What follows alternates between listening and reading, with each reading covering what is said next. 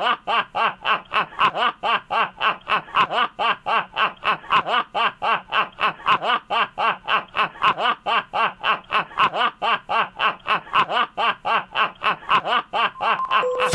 Pizza presents SCP. The Steve Dangle Podcast with your hosts, Steve Dangle and Adam Wilde. The All-Star Game. I want to know. Are you going to go with the Michael Frolik jersey or the JVR jersey? Frolik scored last night. Hey, there you go. You know, That's why he's an all-star, Jesse. full credit to the NHL staff writers. A lot of the names ended up being right. Considering Adam was literally blindly walking into the night with his pants around his ankles, he only got 8 or 9 wrong. That's not bad. That's not bad. Considering he read literally a fabricated list to thousands of listeners online and on the radio waves, I'd say that's pretty good. All right. Now, Jesse, can you pull up the All-Star list? I don't know if I can. Pull up the NHL All-Star rosters, because I'm going to read you right. the real NHL All-Star rosters, even though you've all seen them. Let me just have this, okay? Here's how you know it's right. If Gaudreau is on it. Yeah. So, do you want me to read off the real names? No. Let me do it. Can you let me have this one? Okay. Just in case you skipped last show, Adam starts the show with, "We have breaking news. They announced the All-Star rosters," which they did, but Adam somehow read the wrong list. Well, can I explain what happened? I thought I just did. Well, it's not. I want to tell you how it happened. Okay. I want you to justify your mistake. Okay. No, go. I'm not justifying it. I'm not justifying it. In fact, I'm raking myself over the coals, because what do I always say? Read the article. Steve, you're an idiot. Put down your phone. Read the article before you pass the article on, right? Read the article. What did I do? I searched NHL All-Star rosters. The first link that came up, NHL All-Star rosters, NHL.com. That is because it was 6 minutes old. The news was 6 minutes old at that time. And the top article on Google was the NHL All-Star picks by the NHL.com staff. So it was a predictions article. This is very key. What was the date? On the article? You didn't check the date, did you? I didn't check the date. Well, it said If you're not 2017. going to read the thing, at least read the date. Always. Always. Should have done that. That's okay, though. We like to lecture broadcasting students often on the show. And Be better than me, is what I'm saying. Be better than me. Yeah, but you retroactively, at the same time, made the show way better. Once people realized what was wrong. I think it was just half an hour going, what a loser. What's great is the people who figured it out for themselves. Did you get bombarded with, Seth Jones made the All-Star roster? Yeah. And people are like, no, but Zach Rowinski should have made it. He should have. But then I think if you found out what you did wrong and then listened to the show, there's all kinds of really unintentionally funny things that we left behind. Well, I think Johnny Gaudreau's not an All-Star? Why didn't they have Johnny Gaudreau in the All-Star game? Hey, at least we were in line with the NHL's thinking, which is you want to see Johnny Gaudreau do goofy things, right? Which we said. I mean, I was right. I You want were to see right. for a league, whatever. I want to see a grinder. I want to see a guy More who's goals than Gaudreau. He does. Would you say he's in a good drought? No, I would not say that. I knew that was gonna be bad. I knew it was going to be bad. All right, here's the... To that joke, I say, Michael, no leak. All right, Atlantic Division. Choo-choo, keep chugging. Atlantic Division. Yeah, I really like that Adam made that mistake because it covered up choo-choo. Which was brutal. It was brutal. Nikita Kucherov, Tampa Bay Lightning, Atlantic Division. Brad Marchand, Boston Bruins. Oh, choo-choo, rough. Austin Matthews, Toronto Maple Leafs. Franz Nielsen, Detroit. Kyle Okposo, Buffalo. That's still weird. Kyle Okposo, Buffalo. Yeah, that's one of those free agent signings I haven't gotten used to yet because Buffalo hasn't really been newsworthy. You know what I mean? They haven't been particularly good. But not bad either. They're bad, but they're not bad enough to make fun of, so they're just kind of there. Vincent Trocheck, Florida. Defense, Victor Hedman, Eric Carlson, Shea Weber. Goaltenders, Carey Price, Tuukka Rask. Metropolitan Division, we got Sidney Crosby, Taylor Hall. Another one where it's like, wow, yeah, that's right, he's a devil. Evgeny Malkin, Pittsburgh Penguins. Alex Ovechkin, Washington Capitals. Wayne Simmons. Our boy. So he did make it. Wayne Simmons did make it, which we're very happy about. You did make it. Yeah, because we were applauding it last episode. Can you imagine? What a story. What a story. Wayne Simmons grows up in Scarborough, attends Joseph Howe, and now he's at the All-Star game. And, It's Claude Giroux. John Tavares, New York Islanders. Then we've got Justin Falk from Carolina, not Jeff Skinner. Seth Jones from Columbus. Ryan McDonough from New York. Sorry, back it up. Jeff Skinner was one where you were like, what a story. He had all these concussion troubles, and man, he showed the world. And then I think you even read his stats, and I remember being like, that's good. But like, I mean, he was great in NHL 2012, but Sergei Bobrovsky and Braden Holtby are the goaltenders, and then Central Blackhawks have Kane, Patrick Laine from the Jets, Nathan McKinnon from the Avs, Tyler Seguin from the Stars, Tarasenko from the Blues, Taves from the Blackhawks, Subban from Nashville, who is the captain. yes. Duncan Keith from Chicago, Ryan Suter from Minnesota, and Corey Crawford and Devin Dubnyk. I remember being like, how is Corey Crawford like you the said best that. goalie in the division? And all the Blackhawks fans tweeted me were like, you have a hate on for Corey Crawford, and you need to stop. You need to stop. I'm like, I'm sorry. Oh, poor Adam. Poor Adam. Hey, Connor McDavid. Jesse, approximately how happy were you when you found out that's what Adam did? I was more happy when I saw your video. Yeah, the video was great. Oh my god, it was so funny. You know what? Shout out to Mrs. Dangle for the camera work. Going Shout down out to to Iggy. Iggy. Yeah, at the right times. It was perfect. And Kenny Burley's art in the background. People were asking about the poster. Absolutely. Connor McDavid is the captain of the Pacific Division. I believe that. Jeff Carter, who is having a ridiculous season, in LA, is number 2.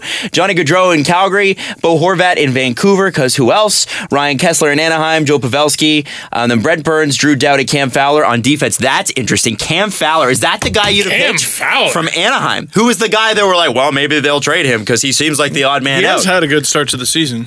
Martin Jones and Mike Smith. Mike Smith. Now, who else do you pick from Arizona? Oliver Ekman-Larsson. Oh, there you go. That's actually a really good answer. probably Max Domi if he doesn't get hurt. Yeah. And Mike Smith, I mean, he's been a decent goalie on a really bad team. If you ask the players on the team, they think he's like the best goalie. They're one of the best goalies in the league because of course they're his teammates. But yeah, like no team's gonna be like, you know what?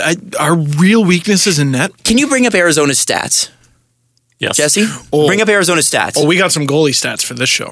Oh, do we? Oh, we got some goalie stats. Why would we need to talk about? We'll bring it up later. Okay, well here's because I want to talk about a certain gasket blowing coach. we will get to that. A former Leafs coach. Because who isn't a former Leafs coach at this point? Yeah. There's a lot of them. When did the Leafs rebuild begin? We're going to get to that next. We got to talk about Chris Johnson's article on Kapanen and why he can't watch Leaf games. Oh, I haven't gotten Mark to that Spector yet. Yeah. said something, and we will, if you haven't read it, you'll disagree with it, but you know, what's new? Mark's a good guy, but we rarely agree on things. And that's okay. It's funny. Okay, so I don't think I've ever told this on the show, but Mark is a guy who regularly we will read his things and be like, "Oh, Spectre, Balderdash, stupid." And then this year at the World Cup of Hockey, I don't remember who I was saying hi to initially, but they were sitting right next to Mark Spector, who was writing something, and they introduced me, and he looks over his shoulder and he goes, Dangle! And I was like so happy and so warm. And I was just like, he's just a nice man. Well, Let's let him have his opinions. When you hear this article, I mean, I can understand where his premise comes from. I soundly, whateverly disagree with this. Oh, you can disagree with someone. And then okay. Stephen Birch did a Matthews versus Marner versus great rookie seasons in history in context. Ooh. So it talks about like all the NHL all-time best rookies all time, and they're among both of them the top 30, which is amazing. I'm interested to see what stats he used because, I mean, the like really advanced ones, not even really advanced, like Corsi, basically, I think didn't exist. Well, it's not that you'd have to go back, and to my knowledge, they only have it back to like 2007. Well, yeah, you're not going to get Corsi on Gay Stewart in his first season. I don't know who that is. As a Toronto Maple Leaf. Oh. What was still Apps' Corsi Rel? Exactly, right? Exactly. And then, of course, we got to talk about some other news outside of the NHL, specifically pertaining to the NFL. which is becoming goofier and goofier by the second. That silly NFL. But firstly, what would you like to know about the Arizona Coyotes? how many people on the Arizona Coyotes have over 10 goals? How many people? How many players? 0. Wait, really? Yes. Verbata and Hansel are both at 9. Verbata would have 10 if he scored on Freddie Anderson in overtime of the Peter Holland game. Oh, my God. Oh, my God. I just thought that was a crazy stat. Yep. Not one of them. Habs, I believe, have 5 players with at least 10 goals. Wow. Which is pretty damn good. Someone tweeted me something today. So I specifically have been wrong about many a thing. And this summer, I didn't have a good summer, or at least so far I'm not, particularly pertaining to the Habs. And one was the Habs traded Lars Eller in order to get Philippe Deneau, or something along those lines. And I said, that's like trading a drill so you can buy a screwdriver. Dude, I think Eller has 3 goals or something like that. And Deneau had an amazing 2-goal performance yesterday. He's been a fantastic contributor for them. Mark Bergevin, with every single move he's made so far, is making on me fire. crow. Making me crow, man. Yeah. Hey, props. I don't need to validate you. The standings do. He also has stylish glasses. Point that out. And suits. Yeah, He's a looks beautiful good. man. He is. But you know what? In Montreal, there's no excuse. There's too many good places to be good looking. There's too many. They've got great tailors there. They've got great. You have to have good fashion in Montreal. Tell us more about your hometown. Yeah. It's not my hometown. You clearly know so Actually, much about I have a it. really funny story about. Talk about how much better it is than Toronto. I don't know. Keep going. Can I tell you? I actually have later on. We won't do it now. Can I tell you about my Francophone roots that I had no idea about? I was born there. I need to hear this. Okay. All right. So, Steve. He was born Gaston Wild. when Gaston Benoit Wild. Benoit, I know. When did the Leafs rebuild begin? Steve, this is your article on sportsnet.ca. Yes. And it kind of goes through some of the seminal moments that we've seen in the last 5 years that really kind of could each of them be, on their own terms, turning points. They are turning points, but what's the actual? You go through them all and go, what is the actual moment when this all started? Yeah, and I tried to dig that up. About a month ago, I made a video when Randy Carlyle was visiting town, and I said the moment he was fired was the moment the Leafs rebuild began. And I've gone back and forth with that, and I kind of disagree with it now. I think there's an argument to be made. I think there are some good points, but I don't think that was it. So I went back, and I've had discussions with many people who all feel differently about this, trying to figure out exactly when the Leafs rebuild began. Jeff Veillette has a particularly unique angle that I went through in the blog. So I did an argument for and against for all of them. And his argument is this is year 4 of the rebuild. Meaning, I guess it began somewhere around the 2012 draft. When Morgan Riley was drafted? When the Leafs drafted Morgan Riley 5th overall, and they also got Connor Brown. I get it. I get the points, but I just disagree. Now by when the rebuild started, do you mean by when the intention was there? Well, this is what I tried to figure out, right? So you can make an argument that the rebuild started prior to Brendan Shanahan because the current Leafs are littered with players from previous regimes. Leo Komarov is a John Ferguson Jr. pick. Mm-hmm. That's how far back this goes. And we learned from someone on Twitter that the Leafs got the pick that drafted Leo Komarov because they traded Nathan Parrott to the Dallas Stars. Yeah, thank you for that tweet because I brought up Nathan crazy. Parrott having somebody having their jersey. I was like, Nathan Parrott, who has that jersey? Yeah. And then that's why Leo's a couple of years later, the Stars made another late round trade with someone else, and they drafted some bum with a 5th round pick. I think his name is Jamie Benn. Never heard of him. So you could definitely make the argument it started before Shanahan. Then there's Shanahan. I mean, he created the Shana plan. It's called that for a reason. Lou Lamoriello is the GM, but he doesn't call all the shots. Mike Babcock is the highest paid coach in the sport, but he doesn't call all the shots. It ultimately all goes up to Brendan Shanahan. The argument I have against that is one of his first actions as Leafs president was to extend Randy Carlyle. in the summer of 2014, he wanted to extend Dave Boland at nearly, if not exactly, $5 million a year for 5 years. And it's funny. I remember the first interview back at training camp. The reporters asked him, how do you feel about this summer? Well, I was there. We feel really good about it. And he said, sure, would have liked to retain Dave Boland. Yep. Something along those lines, yeah. Now, I think at that point, Shanahan's view of the franchise and view of hockey would be 1,000% different than it is now.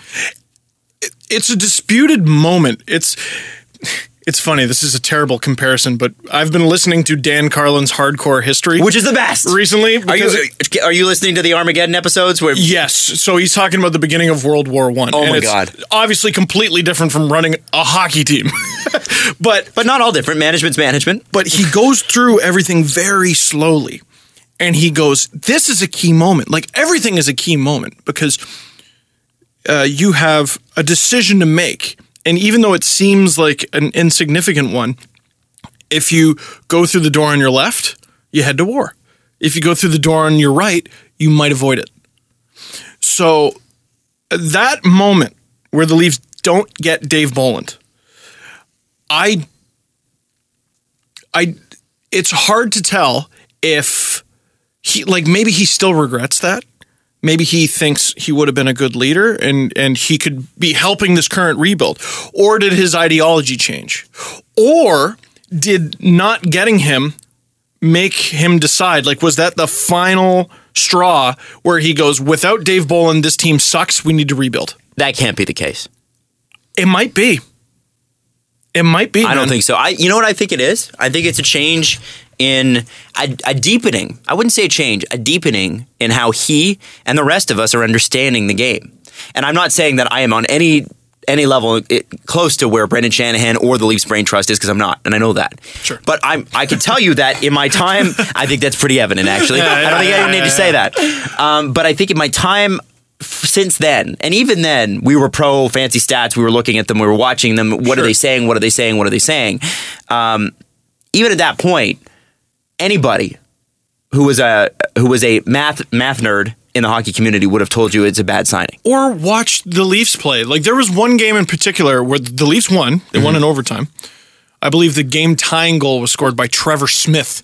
So that's where we're going back to. But the Leafs were outshot something like 50-20 by the Dallas Stars. Leafs won that game. Now you could look at the outcome and be like, they won. What else do you want? They got more than doubled up in the shot column. That can't sustain. It can't. I think the Kyle Dubas for Brendan Shanahan, a huge moment was hiring Kyle Dubas. Well, I want to get to that last. So there were a few other moments, and I'll go through them a little quicker. There was the firing of Randy Carlyle, obviously. January 6th, 2015. That's how recent it was. We just passed the 2-year anniversary. Wow. Hey, last week. We haven't even passed the 1-year anniversary of Phaneuf getting traded. Can you believe that? No. Because I hadn't even thought of it that way. It feels a lot longer ago.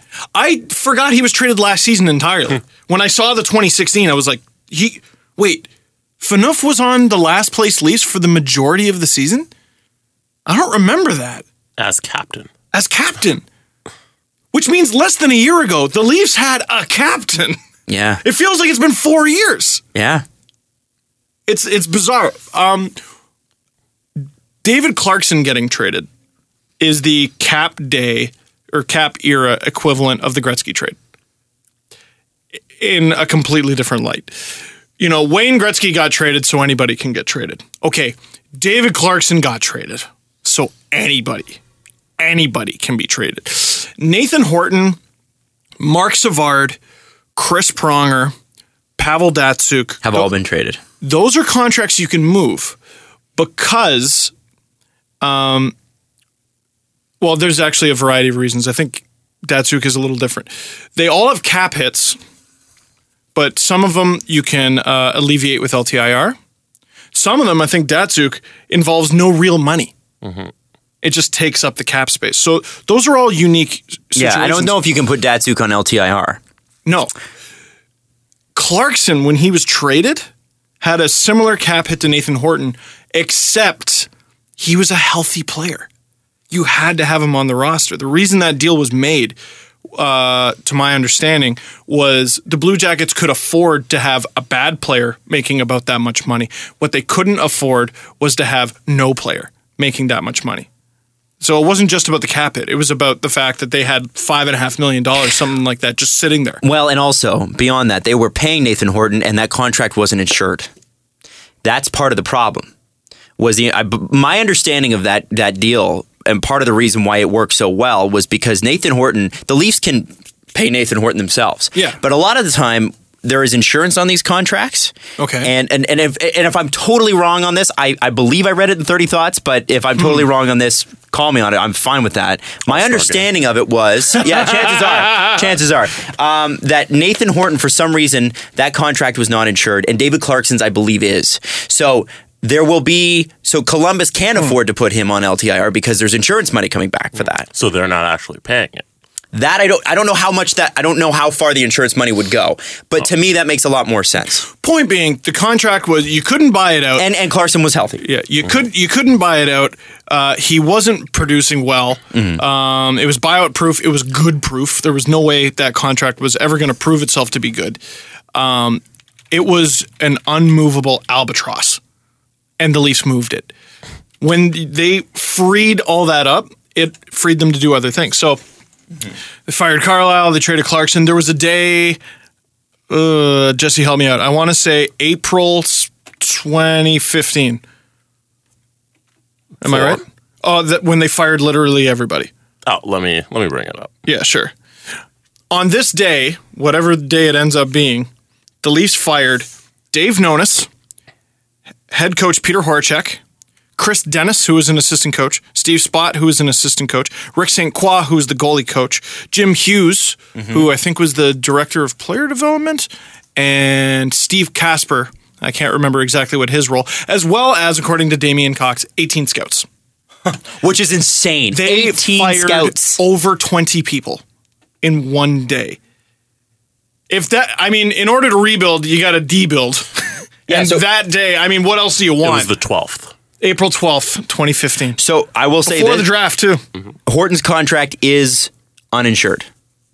Interesting. Yeah, so that's a different thing. I just wanted to confirm different that. Conversation for a different. But I just wanted to say it is uninsured, and that's part of the problem with what Columbus is part of their problem with. For it. sure. Anyway, sorry, but that to me is the moment. You think that's when they fired? Because 25 people. To me, a plan is only a plan. Like when you're planning something, it doesn't become actionable until you actually take action, right? And I know that seems weird, but it seemed like on that day they had been planning something for somewhere like 4 to 5 months. And it's funny you say that because a small, funny to me note about that trade. Just months prior, Brandon Pridham was hired. Do you know what his role is? Do you know what his title is? He's a capologist, is he not? Right, but what's his official title? Assistant general manager? No. Kyle Dubas is an assistant general manager. Mark Hunter is an assistant general manager. Brandon Pridham's title is assistant to the general manager. He's Dwight Schrute. Yeah, kind of. Wow. And he was assistant to, who's the general manager? At the time, it was Dave Nonis. So he was assistant to a lame duck GM. So, okay, why do you think that was the moment? I think that was the moment because the plan became action. So when did the Leafs rebuild begin? It began when they cleared house. They knew they sucked. So that's just... It was like... Okay. That is rock bottom. It couldn't possibly get worse. Well, it did get worse. And that was the point. See, the point was that they knew the next season that when Babcock was hired, that was part of that plan, but that was later on. That was May 20th, I believe, right? Yeah, around there. May 20th. May 20th. May 20th. So... I think when Horacek and Spott and all those guys were let go, that's the moment, bingo, I don't know any other moment that the franchise literally turned on its heel and said, okay, we're done. I think the rebuild started, and this is why we skipped it earlier, with the hiring of Kyle Dubas. On the same day, I want to say July 22nd, 2014. Oh, and the reason I remember this day is the move happened while I was in the air. I was on the way to my honeymoon. And I landed to great news. The Leafs had hired Kyle Dubas and fired Dave Poulin Yep. who I think was VP of Hockey Ops, and Claude Loisel, who was assistant GM, and at the time, they're Brandon Pridham, the guy in charge of watching their cap, and he did a terrible job of that, and that is well documented in dozens of podcasts that we did at the time. That was the moment where you start to see a theme to their moves. They sign Kyle Dubas. Mm-hmm. Jake Gardiner gets extended to a very reasonable, surprising contract when we thought he was gone. And a lot of people were like, oh, it's because of Dubas, because he was only there for a week. As if they hire a 28-year-old and within a week, they're like, what should we do? And he's like, offer this guy $20 million. And they're like, okay, Kyle. We'll do $21 million, whatever it ended up being. But it had a theme. Kyle Dubas gets hired. Jake Gardiner gets extended for 5 years. About a month later, they hire Brandon Pridham and the analytics department. So they bring on an entire department that they didn't have before. In October, so just 2 months after that, they hire Mark Hunter. And then a couple months later, Carlisle gets fired. And a couple months later, everyone gets fired. And the David Clarkson trade is in the middle of that. So to me, it's Dubas' hiring because that's when things finally start going linearly. There were good moves, interspersed, even in the John Ferguson era, in the Brian Burke era, Dave Notice made some fine moves. We praised his ability to sign restricted free agents to team-friendly deals. But the moment I started agreeing with almost everything the Leafs were doing was when they hired Kyle Dubas. So to me, that's when the rebuild began. But what I basically came up with at the end of it was there is no exact moment the rebuild began. That's definitely the moment where everything started to head in one direction, but none of that happens without Shanahan, and you can't rebuild your team without scorching the earth. So you could argue that it's the day where they fired over 20 people. Shanahan. You could argue it's any of them. I think the argument is, hooray, they're good now. Man, okay. I don't think it 100% matters. Just going through that, it brought me back to how we felt in those years. It was really bad. It was really bad. It was bad. Now having hope for about, I don't know, the last 5 months, it's been really great. It's erased all the bad memories. I heard someone make the argument that the Leafs haven't been good since Twitter's been invented. We haven't gone through that's a fair argument. Good Leafs. That's a fair argument. My argument is that's not harsh enough. Twitter was invented in 2007. They were bad long before that. They were bad before Facebook. Yep. The last time the Leafs made the playoffs, MySpace was king of social media. The Bruins won because that doesn't count. The last time the Leafs made the playoffs in a full season. Yeah, Mark Zuckerberg was in a dorm. For real. Yeah. He was ripping off the Winklevoss twins when Jeremy Roenick scored on Ed Belfour. That's how long ago it was. That hurts. He had time to become a billionaire, and there is a movie about it, and that movie is now half a decade old since the last time the Leafs were good. There you go. What have you done with your life? I know. Seriously. Sitting around it here has not been a billionaires. long ride. A long ride. And I mean, the fact that there are some players where you just have to go, kudos. I can't believe you're still here. Who was playing the last time the Leafs were good that is still playing now besides Jágr? I'm trying to remember. Shane Doan, Joe Thornton. Brian McCabe, I remember, wasn't great in that series against the Flyers. I just interviewed him at an alumni game. So there's that. Yeah. Belfour regularly shows up to things to get honored in a jean jacket. So there's another retired guy. Sundin is long retired. No, I'm talking about players in the league that have been around since then. Jágr, Iginla. Jágr, Doan, Iginla, Thornton. Marleau. The list Hossa is shorter than it is long. Yeah, well, of course. Put it that way. We got to wrap it up for this part. We're going to come back and we got to talk about the fact that I almost said Sammy Kapanen. Barry Kapanen. Yeah.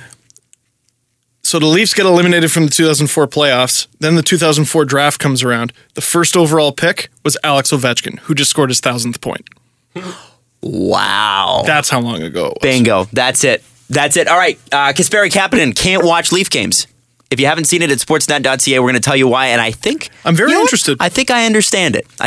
We'll talk about that next on Sportsnet 590 The Fan.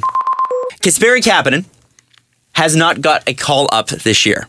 How dare the Leafs. Chris Johnson wrote an amazing article, you can see at sportsnet.ca, on just his mindset right now. And one of the most interesting passages, and it's so interesting, of course, they use it in the title, is he can't watch Leaf games. That is interesting because I don't believe it. Like I think he's lying. It's like when Darcy Tucker used to say he didn't read the paper. Yeah. And then Steve Simmons comes on our podcast and he goes, Darcy Tucker knew where the commas were. Right. I have a hard time believing that a city full of writers has bad things to say about you and you haven't read a single one of them. Well, I don't think they have bad things to say about Kasperi Kapanen. Well, I'm talking about Tucker. Oh, okay. So, Kapanen, your goal is to make the Leafs. And you don't watch the Leafs? I get this one. I mean, I'm you're read the either quote to you. lying or going about it the wrong way. I'm going to read the quote to you. Okay.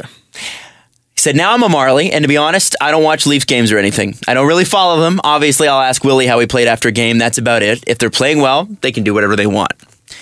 Now, the way Chris Johnson writes articles, he's not salacious and he's not sensational, and this is why I really appreciate the next sentence. Chris is a great combination of journalistic integrity, but also storytelling. Yes. He really gets a story. So he said, this approach is best understood as a coping mechanism. Say that again? This approach, as in not watching the Leafs, is best understood as a coping mechanism. And this is where I get it. I'm gonna tell you how weak I am. There were times in my career where I have been on the outside of the big thing happening. I'm going to try to be general here because I don't want to insult anyone. Sure. But there's times where you feel like you should be in a position, and you know you should be in that position, and you're good enough to be in that position, but you're not in that position because you're not in control of everything in your life, right? And so at a certain point, I had to, for my own health, step back and go, I can't think about that thing right now. Because that thing, even though I should be there, even though I should be a part of that thing, I'm not. So I need to focus on my thing and make sure it's as great as possible so I can eventually make it to that thing.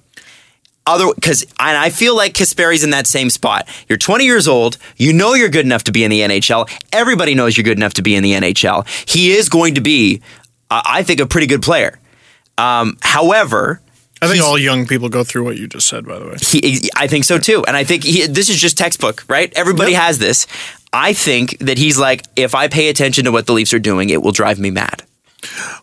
Even worse, if you watch a Leafs game and their third or fourth line winger has a bad game, you'll just stew about how that could have been you. They got shut out. You know who might have scored a goal? Me. The guy who's scoring all kinds of goals in the AHL right now. Me. This guy. Can you bring up the Marley stats, by the way, Jesse, just so we can get a sense of it? Yeah. And by the way, still have not been great. No, they've not been great. They've had just a carousel in net, so maybe some stability will help that. Chris Johnson also said that he talked to some scouts in the article and he quotes, and you should read it at sportsnet.ca, but one of the things, the scouts are like, I don't see any reason why he's not in the NHL already. Like, it's one of those things that he has the speed. He's got, he said there's no deficiencies in Kapanen's game right now that are keeping him out of the NHL. It is a decision by management. Kapanen's leading the team in goals and points. Now, that's not... He passed Brendan Leipzig. They're tied at 32. And 32 is not bad either. Leipzig has slowed down. Yeah. Kapanen has not really. He didn't start as fast as Leipzig, but he's basically been on a steady pace. Now, before everybody gets frustrated and upset with the Leafs for not bringing him up right away, let's just remember that this is still a rebuild. Yeah. This was the Red Wings' quote-unquote problem for a long time, is they had players good enough to be in the NHL who were not. Mm-hmm. What was them? 30 years in the playoffs in a row or whatever it was. Yeah, which still has technically not ended.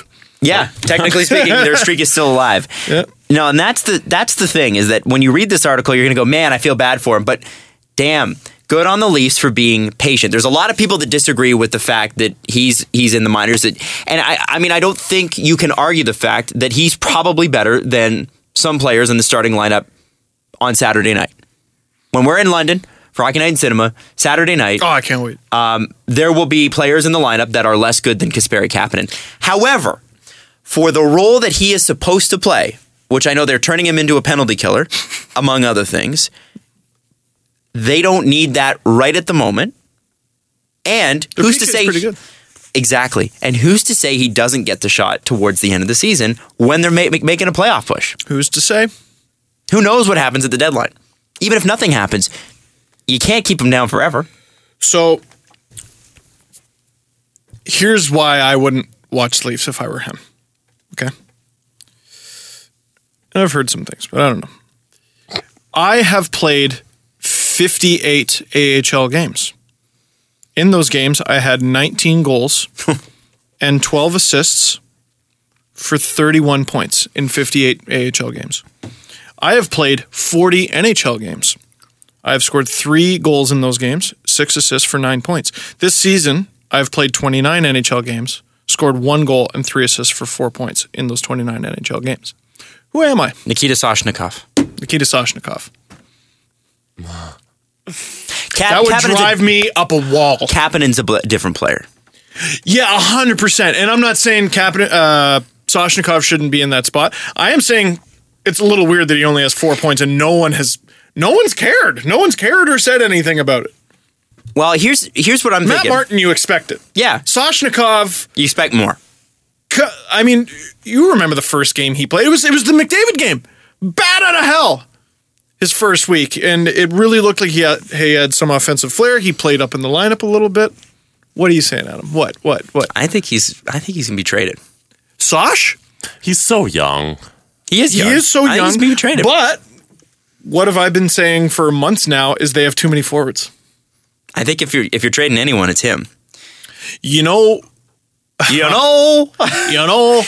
I've thought this for a while now, but I want him. Every player who is currently on the Leafs and in the Leafs system, I want to succeed on the Leafs. Yes. That being said, I've looked at Soshnikov and I go, boy, oh boy, if I am the Chicago Blackhawks, I would love this player. Him or Leo Komarov? He makes... No, screw Leo Komarov. Yeah, Leo makes too much money. He makes too much money. Soshnikov makes what, Jesse? $600,000 or $700,000 this year and next. Kills penalties. He has played on the power play. Vicious. You can be play vicious. him. Be vicious. Play him wherever you want in the lineup. 736 this year, 736 next year, and then an RFA. Give it to me, boys. Give it to me. And someone tweeted me, and okay, you're all going to think this is really stupid, but I get where they're coming from. They said, is it possible the Leafs could get Trevor Van Riemsdyk from the Blackhawks for Frank Corrado and a pick? Sure. I mean, yeah, it's possible. David Clarkson was traded. It's possible. Yeah, everything is possible. And I get where you're coming from. The Blackhawks may need to trade that player, or may feel like they need to trade that player. They need to replace him with a defenseman. It's obviously not enough, so might have to be a pick included. I wonder if instead of pick, or to go along with the pick, Corrado Soshnikov. For TVR? Yeah, maybe. Is TVR the guy they need? I don't know. I'm just saying a team that wants wingers, want offense. They want someone who can play with Taves. And they need him cheap. For example, and they need him cheap. They should be calling the Leafs every day and seeing what the price is. Van Riemsdyk seems like a similar player to Soshnikov, though. He's a defenseman, though. Oh, well... Yeah, but he's making only $825. He's only 25. Oh, is he only making $825? Yeah, that's what I mean. That's what I was thinking. I thought he was making $2 something. Maybe was he extended next year? Or something? That doesn't make sense. I don't know. That doesn't make sense. I also think we're a little bit in love with the name Van Riemsdyk. Yeah. Everyone needs to let go of that whole the brother. Yeah, thing. I don't know. He's not his brother. And expecting him to be his brother is the same stuff that got us into trouble with other players, Dave Boland, in the past. You can't expect a player to be... who they were on the Blackhawks? Yeah. or expect a player to be what your sky-high expectations are. What is Trevor Van Riemsdyk? He's a third pairing guy, mostly. And that's not to say he can't be better, but I mean, we got to remember here that Trevor and James are not the same people. It's funny. This started with a conversation about Kasperi Kapanen doing well in the AHL. And I turned it into, we need Trevor Van Riemsdyk. Here's what, we do need a defenseman. However, I don't know that we need them now. Because if they're pushing for the playoffs now, just push for the playoffs. Yeah. Because you're not, listen, if you're trying to win the cup this year, you're crazy. You're trying to push for the playoffs, and yes, the players are trying to win the cup. Yes, the coach is trying to win the cup. But are you gearing up and adding all your Power Ranger pieces, like combining all the cars and Power Ranger? No, you're not. You're not pulling out the big Megazord, Adam. You're not making the Megazord sword thing right now. Let's this year. trade everyone for Tavares, and let's make this run. Yeah, exactly. Right. Well, okay. Hold on. Sure. Here's what I think. You got Van Riemsdyk up in a year and a half, right? If you're to trade JVR. Okay.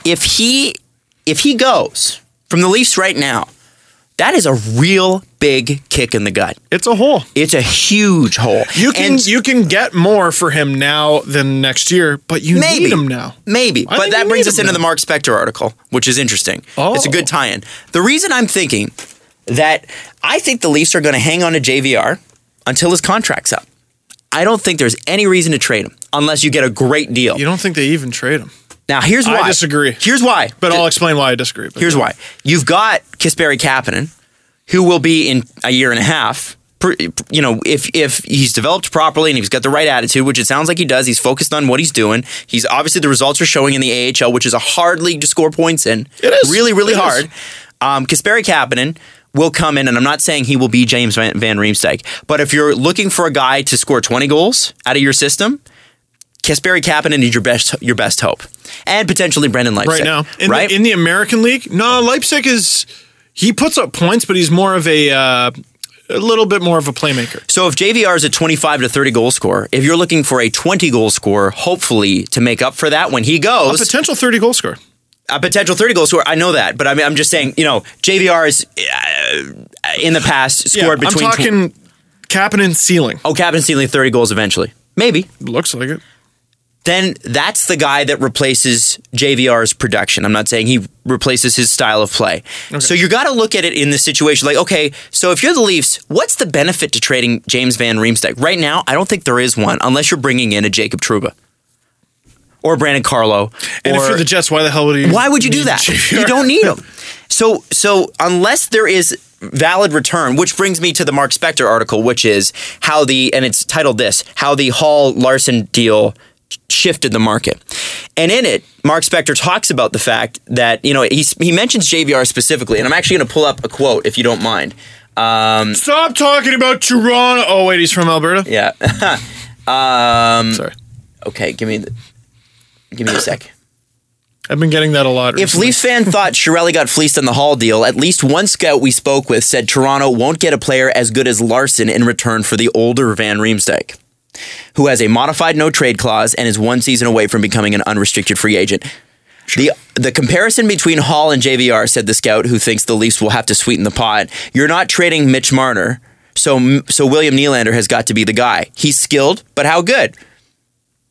And he says the Leafs are exactly where Edmonton was a year ago, stocked with young talent up front, but blue line core needs at least 2 quality NHL defensemen. I don't know if I believe that. No, that's and I don't think that is not. I don't think that's a fair comparison assessment at all. However, and I don't agree with Mark Spector at all either. I think Edmonton got fleeced, and I think they could have got more. I see a point, but I see a point. It's an exaggeration. Yes. Yeah. Does JVR net you an Adam Larson? Well, I sure hope not. No. I sure hope you can do better, because at this point, hard to do worse. I think Edmonton got fleeced, and I stand by that. Yeah, and Mark is obviously telling the truth. I'm not saying he's lying, but what I often hear reporters go, I spoke to a scout. Again, in April of 2 years ago, the Leafs fired 18 scouts, and that wasn't even all of them. Do you know how many scouts there are in the National Hockey League? One scout's opinion isn't that important. Right. Well, and so at least when it comes to this. I think in this particular situation, if I'm Leafs management, the worst that can happen is James Van Riemsdyk walks for nothing, which is poor asset management. I'll agree with you on that. However, Or sticks around. if you're trying to win, tell me how the team's better without JVR. You got to replace him. Exactly. So Kasperi Kapanen is probably waiting in the wings that they're probably hoping, okay, next year at the very, very latest, Kapanen's in the lineup all the time, playing probably beside Kadri and Komarov, right? That seems to be where the hole in the lineup is because that's where Sasha's playing.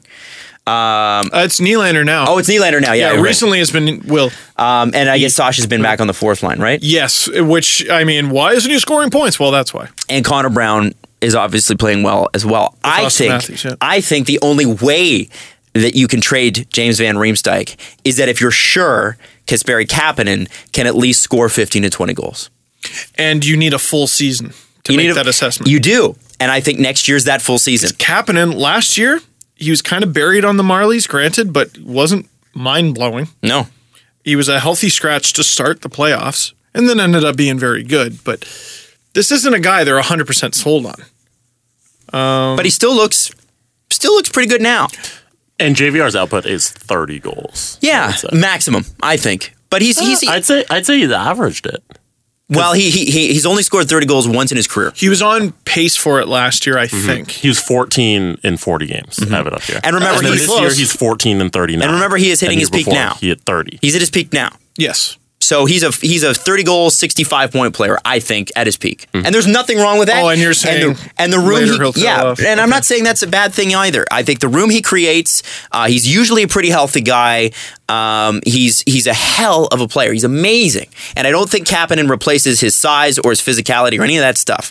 But I feel like the Leafs can't intelligently let a guy like that go, a top line guy like that go, without first making sure that there is someone in the system to replace that production. And this is the funny, frustrating thing.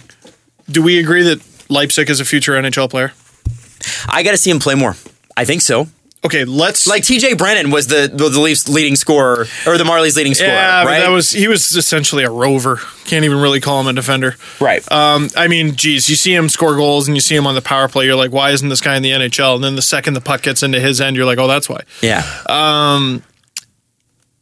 If we assume Leipzig is a future NHL player, and if we assume Kapanen is a future NHL player, and if we assume the team that they make the NHL with is the Leafs, two guys got to go. Who are those two guys? Connor Brown? Don't think so. No, I hate to Zach say Hyman? this. Don't think so. I think it's, and I don't think Sash? it's you can't say Sash Don't think because so. that's a fourth line role. So you got to look at the top three lines. And Babcock loves him. Matt Martin? No, Not at the moment. Sticking around. no. I think that the names are Van Riemsdyk and Komarov. I have a question. I don't know. Unless you can keep Komarov at the same price or less.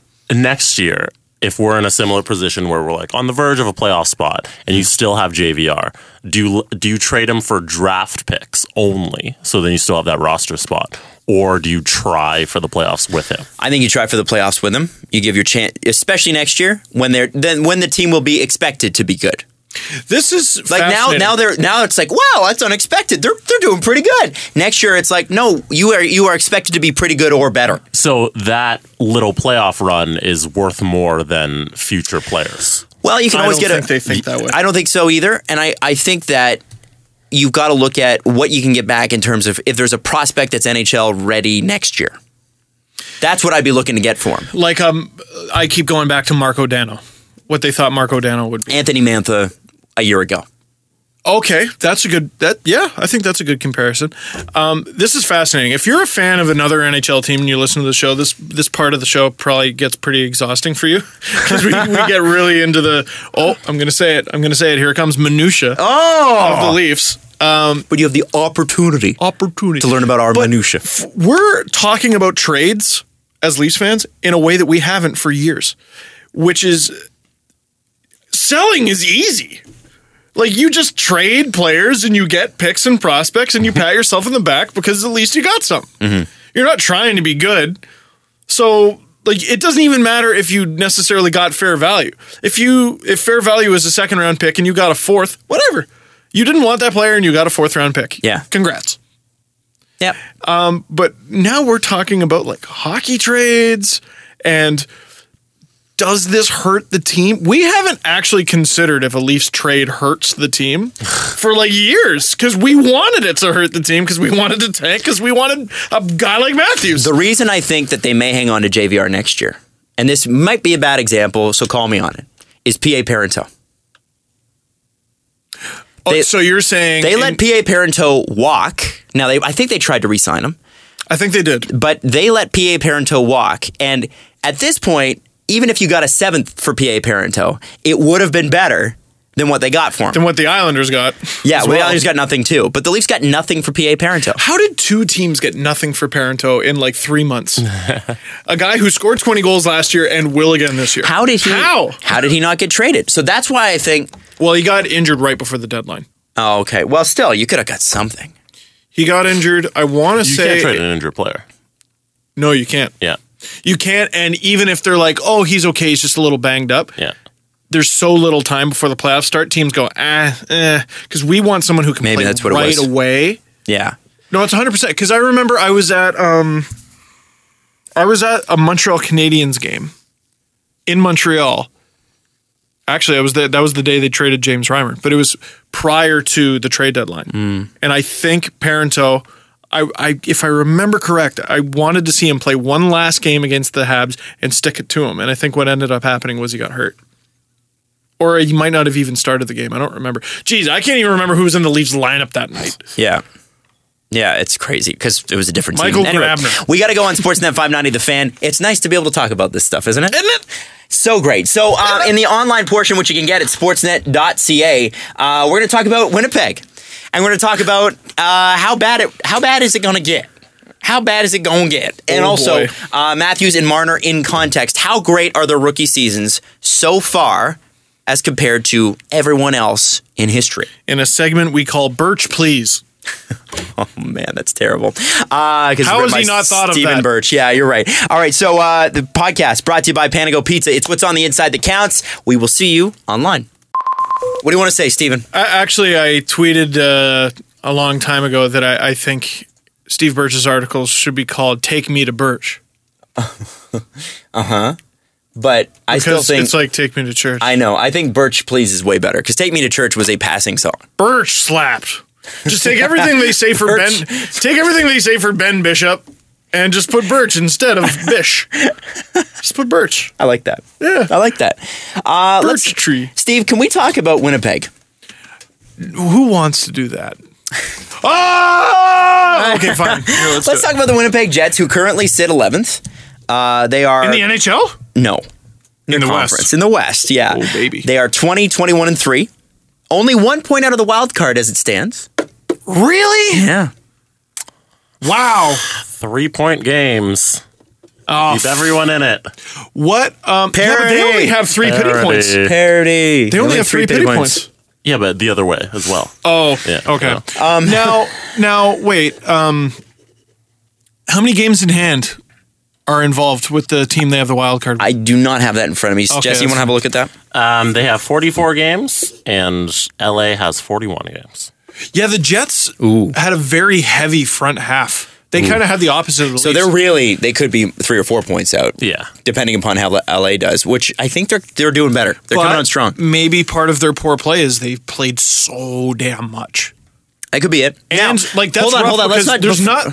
There aren't really any teams close to Winnipeg too, so they got to travel a lot. Before you get there, yes. I want to know about this tweet last night. Before you talk about poor potential play, okay? Steve, you tweeted last night, genuine question, is Paul Maurice actually not that good of a coach, or does he pretty much always have a bad team, bad goalie, or both? What prompted you to say that? Okay. Paul Maurice's record as an NHL coach, I don't have it in front of me, but I'm pretty sure it's abysmal. Jesse, are you able to... Oh, hello. No, that's the wrong Paul Maurice. No, it's not. No. Is this Paul Maurice? Yeah, that's Paul Maurice. Sorry, that's Maurice Paul. Maurice Paul. He's a little baby in that picture. Though. His first head coaching job, he was like 28. Yeah. Something like that. So, let's read his stats from the OHL, where he played for the Windsor Compuware Spitfires. And they had to be called Compuware back then. So, Paul Maurice's first head coaching job in the NHL was with the Hartford Whalers. So, even though he is 49... He's only 49. He's not even 50 yet. His NHL head coaching career began in 1995. Wow. 22 years. It also says he was an assistant during the 95-96 season, so I can only assume someone got fired and then he got promoted to head coach sometime during 95-96. His team has missed the playoffs 1, 2, 3, 4, 5, 6, 7, 8, 9, 10, 11 times. They've lost in the first round 1, 2, 3, 4, 5 times. How many times have they gone past the first round? 1. In 2002, they lost in the Stanley Cup final. In 2004, they beat the Leafs to get there, by the way. Yeah, with the Carolina Hurricanes. So he was head coach of the Carolina team that beat the Leafs with Jeff O'Neill. And in 2009, the Hurricanes lost in the conference final. Did I forget that? Wow. I forgot that too. Yeah. Hey, they've won a cup, so weird. And he's been the coach there twice. Yeah. In 2000, what year did the Hurricanes win the Stanley Cup? That was 2006, right? He was head coach of the Toronto Marlies at the time, who, by the way, lost in round 1. So his record as a head coach is terrible. But I'm like, okay, he keeps getting hired. And we always joke about like Randy Carlyle, for example, how he won a cup and he can just ride that for the rest of his career. That's not necessarily true. The Ducks are doing fine this year, but whatever. John Tortorella, prior to this season, shut up. None of you agreed that he was a good coach. Stop. None of you agreed with that, especially after the World Cup. None of you agreed.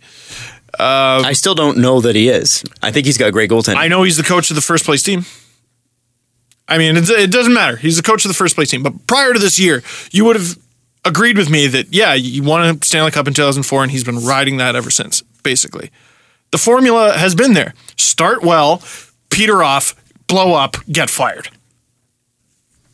With the Canucks, they didn't even have the get good part. No, they started bad and ended bad. Yeah. Got mad. The Canucks, here's how high the standard for the Canucks used to be. They fired Alain Vigneault after a first-round playoff loss. And I believe almost a President's Trophy. Not almost. Yeah, they had it that year. President's Trophy. It was a President's Trophy. Yeah. Yeah, that was so stupid. Because they won like 2 in a row or 3 in a row. Yeah, something crazy. Something crazy, yeah. And firing Alain Vigneault. Man, never bet against him. The Rangers are good again. I know. It's unbelievable. But now, Paul Maurice doesn't have that. He doesn't have that crazy track record. And people were like, oh, he's been riding the 2002 run for his whole career. He's riding a loss in the Stanley Cup final? Are you sure? I don't think so. Now, but then I started to think, okay, what are all the teams that Paul Maurice had? Okay, he had the Hartford Whalers. Brutal. I'm struggling to remember who any of the players on those teams were. Rod Brind'Amour. He might have coached Nick Kypreos. I'm not sure. I don't think so. I think that was much earlier in Nick's career. I don't remember who his goalies were. Maybe Sean Burke. Not totally sure. With the Hurricanes, he had post-good Cam Ward. So he had decent Cam Ward who evolved into not really good Cam Ward. He also had Arturs Urbe early on. Arturs Urbe, I want to say, was the goalie who beat the Leafs. Might have been. And again, you weren't getting prime Arturs Urbe. You were getting his pads are pretty black now. Arturs Urbe. Yeah. You were getting pads started white, didn't change them for a decade, and that's how they looked. Mom's couch cushions are Arturs Urbe. With the Leafs, he had he had Andrew Berkshire. Andrew Raycroft. I hope he did. He put Andrew Berkshire in net.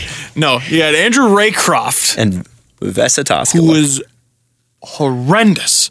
Then he had Vesa Toskala, who was horrendous. And then I think he got fired. And then he goes to Winnipeg, and he's got Andre frickin' Pavelec forever. And then... Who is not an NHL goaltender. I can finally confidently say. No, and you know what's amazing? I saw Jets fans on Twitter last night. Okay, the Jets lost 7-4 to the Montreal Canadiens. That's what caused this whole conversation. I saw Jets fans last night going, you know what? Paul Maurice should be fired because Pavelec is in the minors right now and he's playing well. Like they didn't watch him play poorly for half a decade. Yeah, but he had that one good streak after I said he was bad. Holy shit, he had a 20-game streak. You want to talk about riding a good performance for a while? Pavlik having 20 decent games justified his whole brutal career. Justified the whole damn thing. Do you want me to play the 25-second press conference that he did? I would love it because Paul Maurice got mad. It was the whole game from the goaltender to every guy up front. We're not walking away going, our goalie's got to play better. We didn't play well enough to win that game. They didn't play well enough to win that game, but they're no different than everybody else in that room. We were horse from the start, from the drop of that first puck right to the very end of it. And then he walks off because there's nothing else to say. No, Paul Maurice has a history of getting pretty mad and yelling on the benches. It's not the first time we saw that. We saw that with the Leafs. There was one notoriously poorly officiated game. The Leafs got completely jobbed. And I think they were down 5-on-3 in overtime against the Hurricanes, ironically. And after the game, you get Paul Hendrick, who's just trying to be everybody's friend, and he timidly kind of walks up to Paul Maurice, and he's like, so what happened there? And there was like the longest 3 seconds I've ever experienced where Paul Maurice is just angry face staring at the ground, figuring out how to not be fined $25,000. Just sitting there, and he goes, there's a good story here. And you just see him shaking with rage, and he try to talk as calmly as he can about the 2 penalties that were called. I think that was the game where Nick Antropov got suspended for throwing a stick at a ref after the game. Anyway, there's a history here. But name a good goalie Paul Maurice has ever had. Like Connor Hellebuck, who shouldn't be to blame for that loss, shouldn't even be to blame for how poorly the Jets are doing. He has been like roughly NHL average, and that's pretty much as good as it gets. That's not just top half of the goalies that Paul Maurice has had. He's probably a top 5, top 3 goalie that Paul Maurice has ever had. So I tweeted. I said that tweet that you read. I got a DM from someone who I didn't expect to get a DM from. Sportsnet Stats. And they said,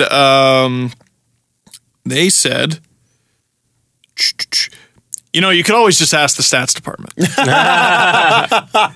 it's funny. Sometimes I forget that I can do these things. I love that the Sportsnet stats department has a great sense of humor, too. Oh, they do. That is my favorite follow. I'm not 100% sure, because it was just the Sportsnet Stats Twitter. I know a few people within the Sportsnet Stats department. I'm not sure who I was speaking to. They have one guy in particular who works there, Steve Fallon, they're all wizards there. I send them requests, and they, in record time, I'm like, how did you even find this? Where did you start your research? Do you just think of these questions on your own, research them, and then have them ready? How on earth do you do it? So my question was, what is the career save percentage of Paul Maurice's goalies? What do you think? Like, here, Jesse, can you bring up the save percentage leaders in the NHL right now? I will do that. Because I want to give you an idea of how, Paul Maurice might actually be a decent coach. I'm gonna say it's not good, just based on the Leafs. You won't believe how not good.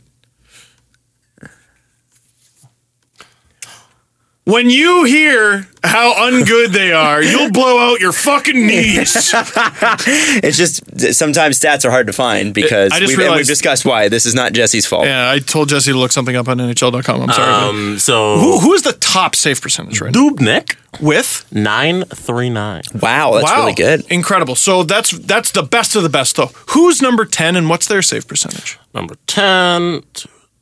Don't say Freddie Anderson. Don't say Freddie Anderson. Don't say Freddie Anderson. It might be. He was top 10 for a bit. 923 Luongo, depending on how many people are counting games played wise. We're not worrying about that. It's around 925 Scott Darling. Okay, that's very good. Okay, so top 10. If you have a top 10 goalie in the league, that's a good goalie. Let's go down to 20. 20? Let's go down to 20. What is the save percentage of the 20th best goalie in the NHL right now? At Markstrom at a 912. What's around 912? Okay, that's probably around. Is that around where Connor Hellebuck is right now? Yeah, Connor Hellebuck's at a 910. Okay, so he's not even top 20. No. But they think they found their answer in net. Well, overall goalies. He's young, though. He's 42nd in terms of all goalies played at a 9-10. Like I didn't, so he's 42nd. Yeah. At 9-10. Yeah. Who is number 50? At 50, Steve Mason, 903. He's Wow, really? played 35 games sitting on 903. Whoa! Wow, I thought he... Whoa! When did that happen? Yeah. Because I thought he had this resurgence. So, Wow. he is the 50th best goalie. How many goalies have played? 77. Wow. Who's the worst? Let me jump to page I want to know what 2. the worst is. Oh, it's on page 2. That's not good. It's never good when you're on page 2. George Alves with a 0. Oh, He played so, 8 okay. So now we're seconds. talking about essentially fictional goalies. Yeah. That was the equipment manager of the Hurricanes. How amazing is that? I would take a screen cap of that if I were him. Oh, totally. So who was 72nd or whatever? Second last, whatever the number was. Chris Dreiger. He played Dreger from the Sens. 733. Played 40 minutes, allowed 6 goals. Oh my God. Okay, so Malcolm Subban he had one bad game, is 75. but he probably had one bad game. 8-13. Yeah, Okay, played one so game. let's go back to Steve Mason. He was what, 50th? 50th. 50th. So Steve Mason is having a bad year. Really bad. A bad putting my finger up one year. He has had previous bad years, but He's also had good years. he's had good years. Paul Maurice's head coaching career, which again started in 1995, 1996, the collective save percentage of the goalies he's had, unless I wasn't clear enough with the stat to look up. I think they Please figured tell it me out. this is crazy. It's like a 6. No, it's not as crazy as you think it's going to be. But they tweeted me 0.904. Oh. 0.9035 to be exact. Who's got a .904? Well, no, 0.9035. Steve Mason is so- 903. Yeah, so who is like ever, 904. Vasilevsky. Yeah, 904. well, that doesn't surprise me. Tampa's been brutal. Halak is Late- at a lately. 904 as well. Yeah, and he got waived. So Paul Maurice's average goalie throughout be his waived. career Waived is a goalie. waiver goalie. That's insane. I can understand why he walked out of that press conference. Now, I wanted to be fair. Okay? Oh, and here's even better. These are the numbers they used. So again, and I said, are you sure like the shots and goals of like empty net goals, like are those counted in there? Because they technically shouldn't be if we're talking about save percentage. And they said empty netters not included. The save percentage was his goalies have only stopped 35,126 shots out of a possible 38,877. So I tried to go even deeper with it, right? Because the hockey in 1995-96 was not the same as the hockey today. When did hockey really, really, really change? I would say 2005, 2006, after the lockout. I said, what's his save percentage since the 05-06 lockout? And the answer is we spoke about certain things, and then he goes, by the way, since 2005, it's also 904. Wow. 9037. So it is. Well, it's 0.2 better. So yeah, I mean, it's like 0.0002 better. Do you want some Paul of the Maurice league, has never had a good goalie. no, never once. Do you want some of the league average save percentage? This is the save percentage across the entire NHL. Where were you getting this from? Hockey Reference. Oh, okay. So last year, 15-16, 915 was the league average save percentage. 915. So he's And 10 his points goalies below are that, or more than 10 points. Sure do wish Andre Pavlik would come back. Oh, Here's what I want to know. This poor fucking guy. And what he was upset about wasn't even the goalie's performance. No. It was his team played like shit. First off, we know that's the most important position is always going to be goaltender. That we know. When I was thinking about it this morning, do the Winnipeg Jets seem a bit stale to you? In what way?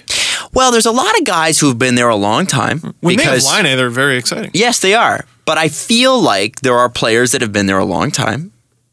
Like Bufflin? I'm sure. Tons of players that I'll have let been there you a long make your time. point. I'm sorry. Yeah. Players that have been there a long time because we all know that the general manager does not make trades. Okay. Except for when he does. Except for when he does, which is seldom. Twice. It took him 5 years to make his first trade. Okay. That's insane.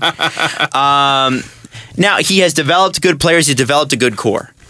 At what point is it on the GM in a soft goalie market to say, here's our chance? But now, so having said all this about Paul Maurice and his goalies, is it Connor Hellebuyck? I think it is. I think you need a better goalie than Connor Hellebuyck. I think if you've got a team that is supposed to make the playoffs, Connor Hellebuyck, no matter how great he could be, right now is not the guy you're like, yep, we're placing all our hopes on him. Here's maybe a more fair question. Are they putting too much on Connor Hellebuyck too soon? Yes. Yes. Absolutely. And I think they thought they could make up for it with Tyler Myers, Dustin Byfuglien, and Jacob Trouba now. Mm-hmm. I think they damn, that's not a bad. And look at is Myers hurt? I feel yes, he is. He is out. Okay. He's been out, and he's been out for a while. Yeah. Part of it, and they're missing Line A too. But he's one player, and Line A being out hurts too. Marco Dano's out.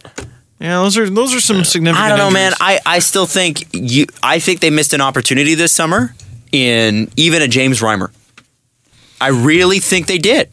Ottawa, I'm sure, would give you Andrew Hammond.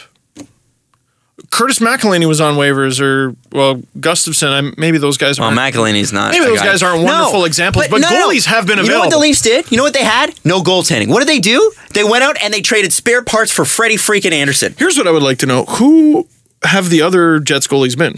Like just Hellebuyck and Hutchinson? They got Hutchinson, Hellebuyck, and then Pavlik buried in the minors. How's Hutchinson been? I would love to know. If the market is soft, you've got a great team. Mark Scheifele is looking like amazing. Dustin Byfuglien's always been Dustin Byfuglien. Why have you not got a goaltender? That's true. How have you not solved this problem? If I remember correct, Brian Little's had a little bit of a resurgence. Yeah. 17 games played, 890 save percentage. God! No. So not only do you have... So it's not even that it's Connor Hellebuyck, that's all you got. Yeah. Oh, call up Pavlik. Okay. But how much better than Michael Hutchinson do you think he's going to be? The point is you knew this. Okay. You knew this going into the season. You knew this going into last season and the season before. You knew Andre Pavlik wasn't good enough, but you stuck with him. You did it again last year, and now you're doing it again to Connor Hellebuyck and Mike. It's Mike Hutchinson, right? Yeah. Hutchinson, yeah. I think you're preaching to the choir, Adam, because Jets fans, what they scream about half the time is that Chevy... Get a goalie! Well, not even get a goalie. He doesn't do anything. This offseason seems like the year that they should go get the goalie because Pavlik's up, and that frees up 2.9, and then they're only paying Hutchison 1.1 and Hellebuyck $600,000. So it doesn't matter. Nothing on goalies. Who cares with Pavlik's money? The $2.9 million is nothing. They could have for Winnipeg. That's something. They could be buried in the minors. Yeah, they could have James Reimer for less than 3.4. I'm sure.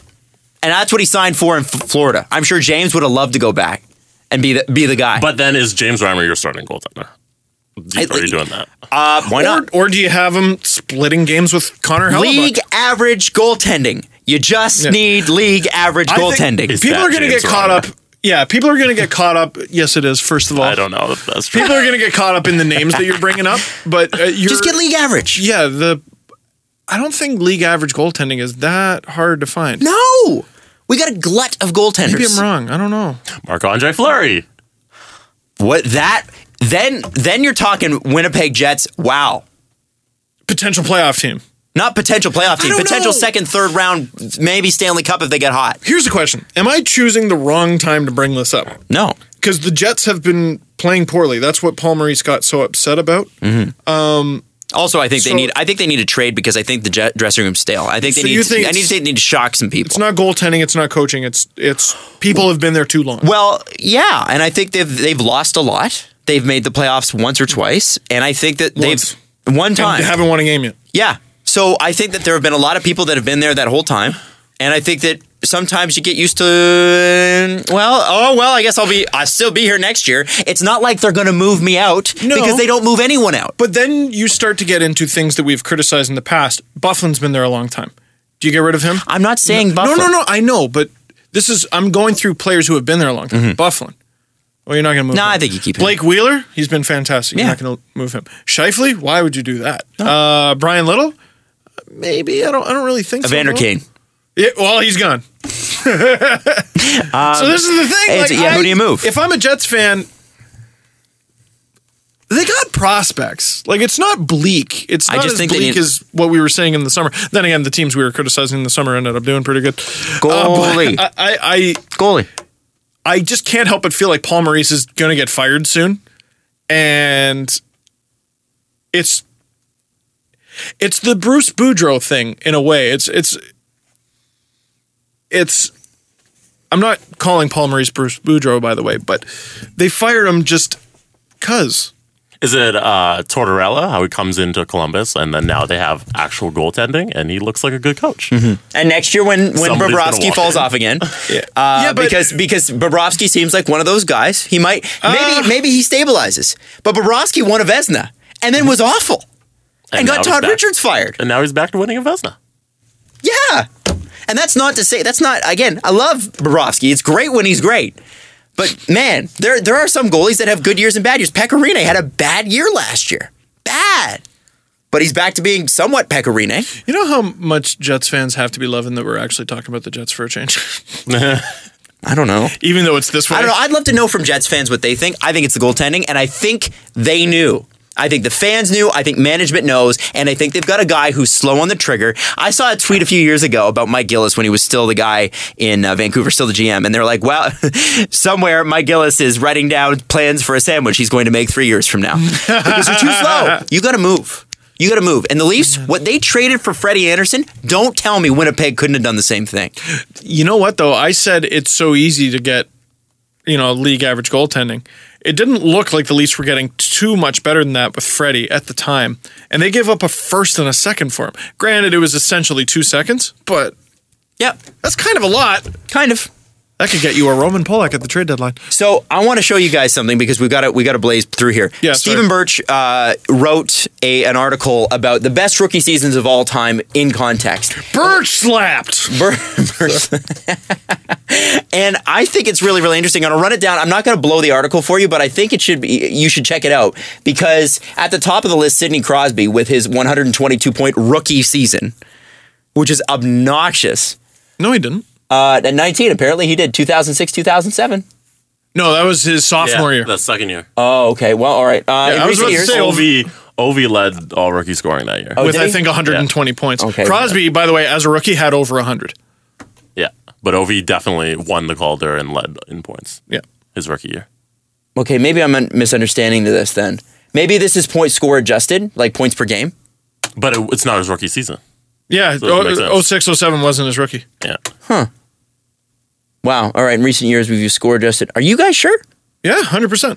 Yeah. All right, Here, read it out loud. The whole thing? Just that No. part. But the part you don't understand. Sidney Crosby is an all-star. Well, we can put aside the argument of which rookie was most impressive at this early stage. I won't be spending too much time on sustainability of shooting percentages or on-ice percentage. What I want to touch about is the insane group of historical comparables this year's crop of teams are among. One of the challenges in historical comparison is era adjustment. Different NHL eras have been very, very different. In recent years, we've used score-adjusted numbers to analyze historical impacts of Alexander Ovechkin's insane goal scoring, Erik Karlsson's amazing point production. Now we can compare rookie scoring rates of Matthews, Laine, Marner to historical great years in the past. Oh, so these are just historically great years. Oh, it's not. I'm not sure. Well, and also Matthews is 19. When Crosby was a rookie, he was 18. No, so it was a month's thing. Yeah, I don't know. I'm not really sure. But the fact of the matter is, So it's not necessarily rookie season. Yeah, it's just seasons. Is what you're getting at. are we sure? Oh, yeah. Dead sure. Yeah, yes. Crosby came into the league. Are you saying 2005. Steve Birch's writing is hard to understand? Well, I'm misunderstanding this Steve, then because We're dumb. I'm dumb. But Connor McDavid is on this list. He had the 6th best year. Oh, okay, so Sidney Crosby's on it twice. I don't understand how this chart works. I love you, Steven, but I don't get this. Yeah, why is Sidney on this list twice? Because Sidney Crosby is number 5 and number 1. Yeah, so he included a sophomore and rookie year. Oh, okay, Yeah. so that's what he's comparing then, sophomore and rookie years. Oh, okay. Fair enough. My we bad. go, I guess. But I just want to say, and you'll understand the article when you read it more. I read this last night. I must have been really tired. Austin Matthews scoring at a points per game played 1 flat. Nice. That puts him 13th Ever. on this rookie sophomore. Okay. 13th ever. Who's below him?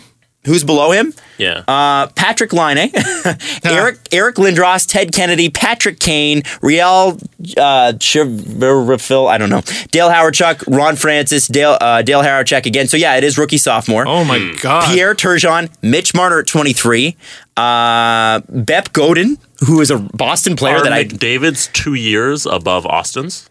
Connor McDavid this year. Last year is above, but I don't see him again this year, which is so This strange. is- maybe it's too low. No, it doesn't make sense. That doesn't make sense either. He's having So a better I year think than Matthews. No, I'm pretty sure Matthews' points per game is actually above. Connor McDavid's I might be wrong. might be, but it's not on here. Because again, the Leafs. Because McDavid leads the league in points Yeah, right now. but the Leafs haven't like played any games. Anyway, it's a freaking Matthews is top 10. yeah. It's an interesting unreal. article. Check it out. Who cares? God, I'm going to read through this again. It's and okay. No, you know why I think he might have done that? Because if I'm not mistaken, Matthews has either a late September or an early October birthday. Yeah. McDavid has, I want to say, an August birthday. So even though McDavid was the draft year before Matthews is only like 2 calendar months younger than him. He's 1 day off of being drafted in McDavid's draft. Oh, there you go. Yeah, a lot of the number 1 picks are born kind of August, September. Mm-hmm. John Tavares, too, I think. Crosby Yeah. definitely is. It's funny how that works. Well, he's going with teenagers. That's what it is. That's what I Teenagers. missed. My bad. That's my bad. That is not Steven's Which, bad. I That is mean, my bad. teenagers are rookies and sophomores, so Yeah. So, whatever. Same thing. Anyway, 18, 19-year-olds. Among teenagers all time, Okay. Austin Matthews and Mitch Marner are both not just top 30, but top 23. In the history of the In the NHL. history. That's cool. History of the NHL. And when no And one Sidney can Crosby's score. on there twice. When no one can score. When no one can score. And it's points per game. Yeah.